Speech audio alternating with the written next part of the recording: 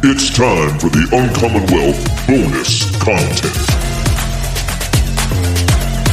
You are listening to the bonus content of the Uncommon Wealth podcast, where I'm your host, Philip. Just got done interviewing my main man, Wiebe Goodyk.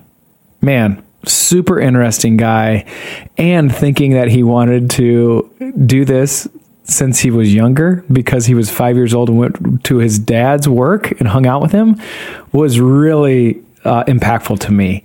And just thinking about how many ways that your kids are watching and observing and also maybe admiring what you're doing makes this whole uncommon path, I think, really that much more impactful for myself and making it more intentional.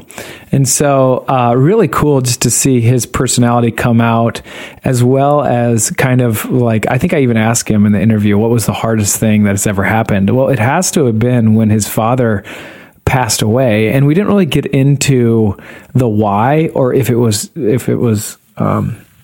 known, or if they knew that he was going to pass away. But just thinking of where he was at in his career, stepping into now being the leader without that mentor figure to be able to pour into him, man, you'd have to think that, his wife at that point, if they were married, or even his mom, would had to really have helped in a major way. But the legacy that his dad, Keith, went before him and just set a precedence of not only relationships, but a man of character, integrity, to be able to have his son just take his reins and have a seamless transition. Like, oh man, things that I could learn at Uncommon Wealth.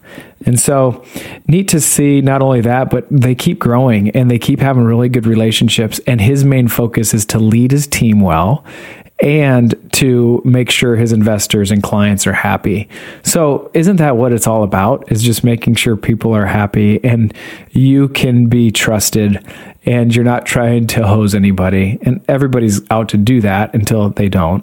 But it seems like Pella Buildings is doing that in a pretty big way. And so I didn't really even go into like, how can our listeners even invest in some of this stuff, which I probably should have, candidly, or I should have kind of taken the whole interview to just his leadership and how much he cares for his team. Because after we hit stop and we were done, we got to talk about that. And man, Wiebe is leading with not only authenticity, but also compassion and transparency and love. And so neat to hear that. And so great job, Wiebe. Good job leaving a lasting legacy for your children.